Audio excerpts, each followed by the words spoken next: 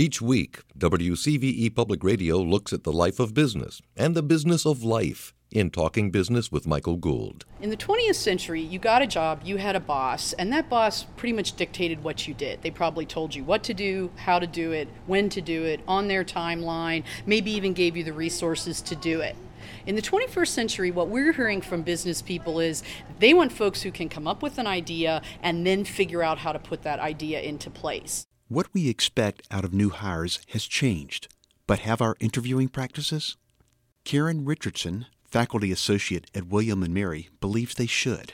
We've talked to a Bank of America woman. She said, I used to read your resume, pick out the 10 people I was going to interview, bring them in, sit them in my office, interview them, and then decide who I was going to hire. And she said, I was notoriously bad at it. Sometimes I got great employees, sometimes I got bad employees.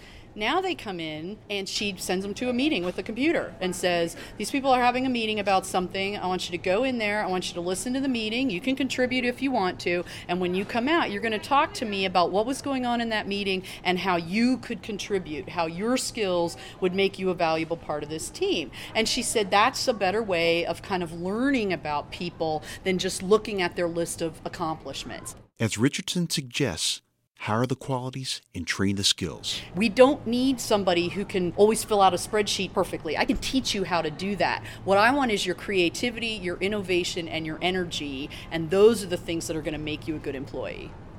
Talking Business, I'm Michael Gould.